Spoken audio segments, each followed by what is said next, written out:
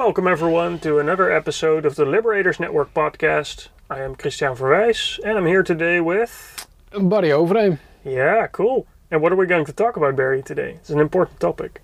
Culture.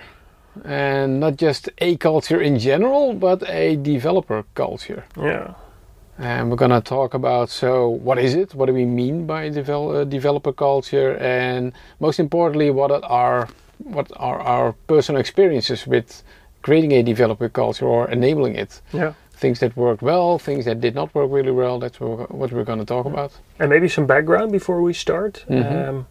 I used to work a long time for a developer company called Now Online. They still exist. We had a pretty strong developer culture there. I think I worked there for 9 to 10 years. And I'm still quite proud of what we did there. Internet agency. We used to build web applications for all sorts of clients, large and small. And it was quite comparable to for you, right? Yeah, in a way, but sort of like instead of you being a real developer, I sort of had the ambition of maybe one day I could be a true developer myself, but I really never made it further away from reading a lot of SQL books and SQL and doing a bit of like programming with that, but not real programming. So I worked always closely as part of a development team, but in different roles, mostly as a Scrum Master. Cool. And what is a developer culture? What did it look like for you at Enrise? What made you say, okay, there's a developer culture here? Yeah, not only Enrise. I worked for Enrise for quite a lot of years as a Scrum Master, but after Enrise I also started working with other organizations that had a lot of developers. And while Enrise was sort of like a positive example, many other organizations were struggling with sort of like creating a culture in which, and it's not only about the developers itself, but also an environment where you can sort of like build the products that customer wants in itself. Mm-hmm. And a pattern that I noticed over all these teams that were successful was that developers were considered as one of the key sort of like employees of the organization.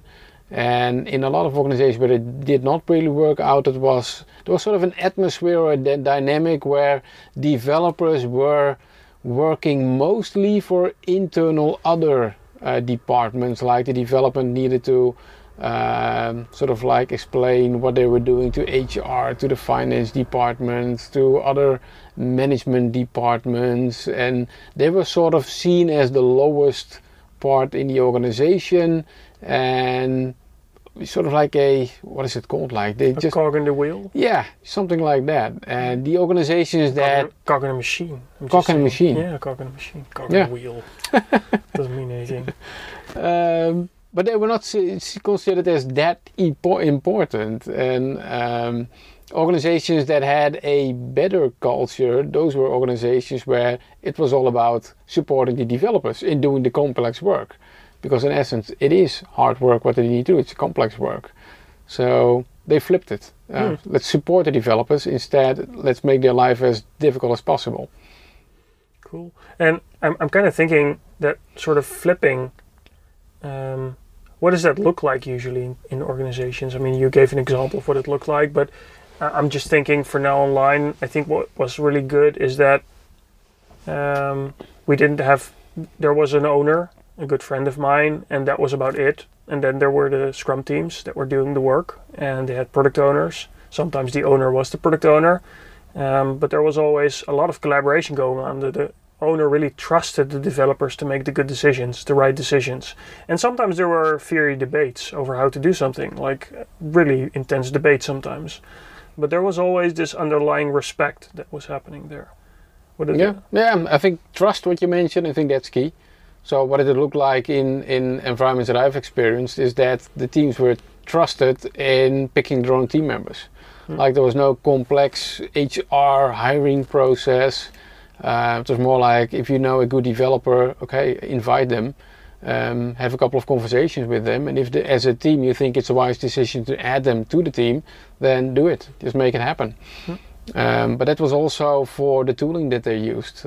Pick your own tool, and if you think you need a new laptop or you need a new headset, something like that, you don't have any complex procedures for making it happen.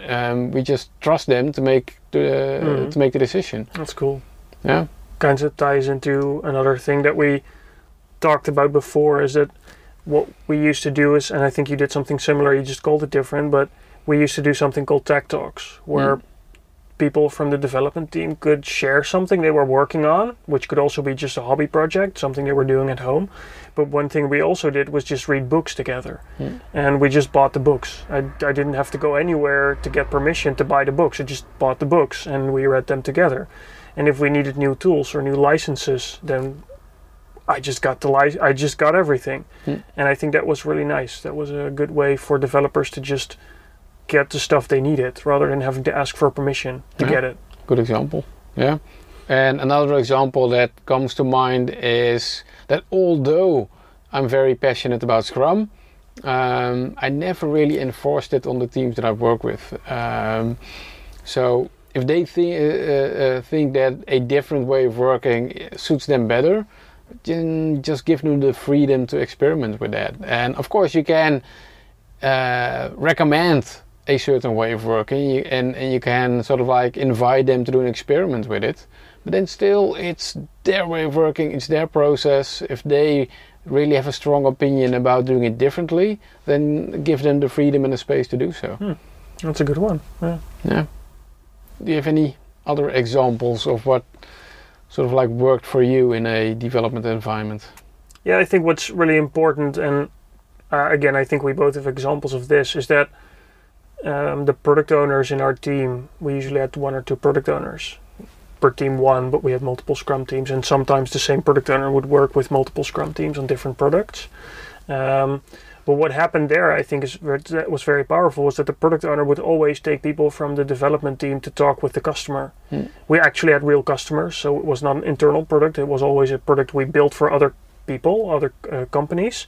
So developers were always a part of that. Even in the very first conversation between a product owner and a potential client to actually get a quote, or even the creation of a quote, was something that developers always did together with the product owner.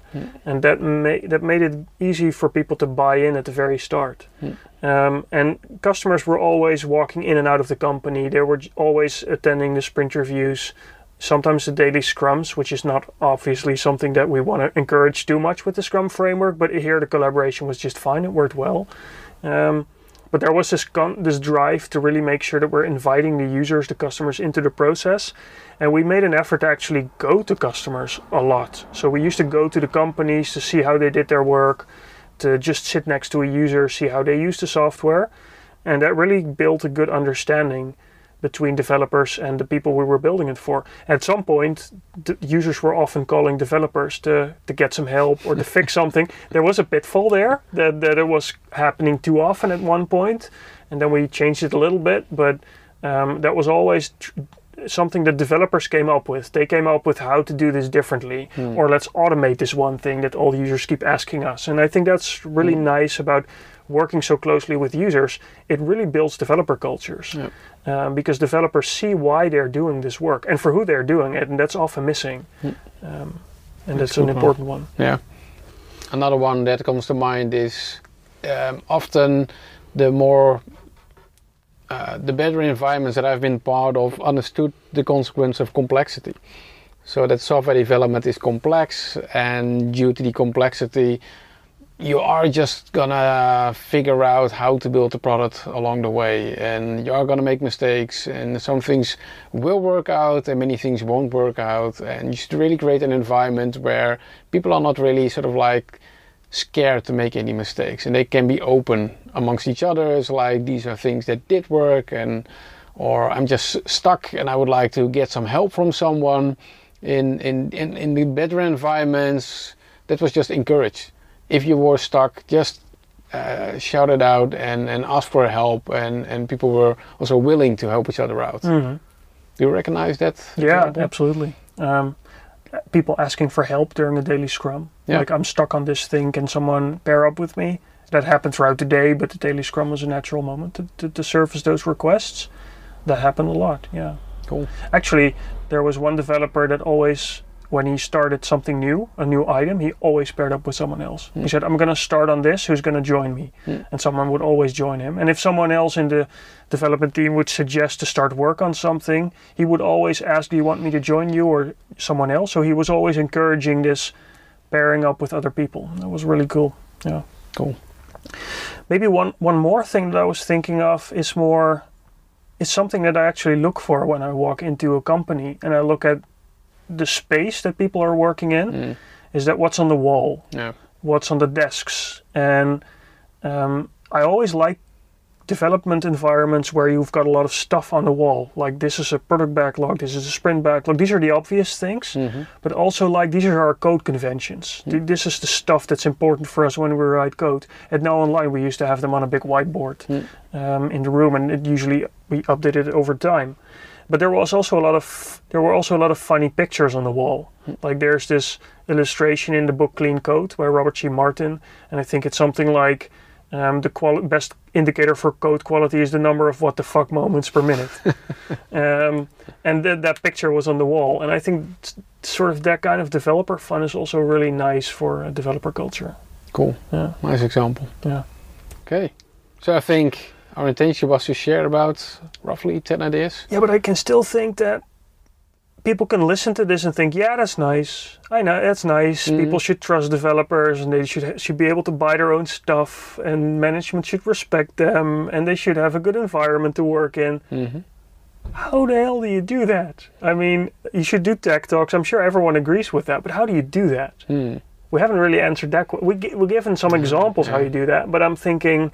But it might be an episode on itself, but maybe we can just briefly give them some guidelines. Well, just my own experience is that in the company where I worked, I used to be the one person who was most excited about being developer, initially at least. So I was really sort of being very passionate about trying new things and working on code conventions, but that wasn't shared by all developers. For some developers, it was also just let me do my work and do what I'm used to and don't bother me with new stuff.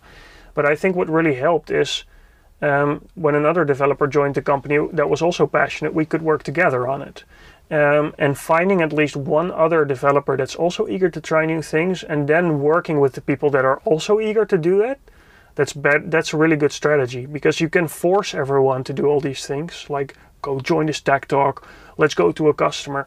But I think it's more helpful to just start with a small group and start building it out from there. People will see it's more fun that way. Developers will see it's more fun, gives their work more purpose.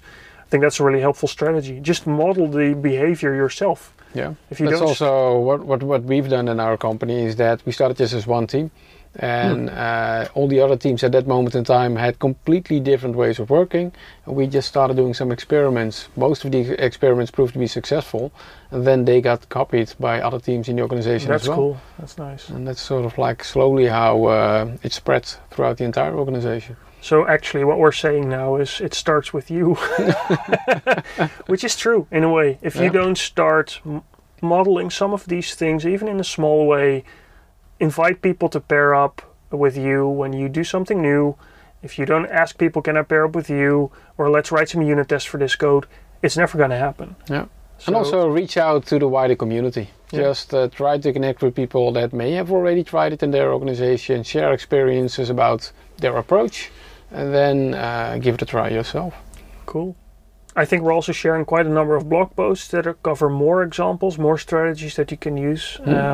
So I'll put some links in the description of this episode for people that want to read more. Is there anything else we want to recommend people to do? No, but maybe I'm very curious to learn what people that are listening to this episode have tried themselves. What has worked for you?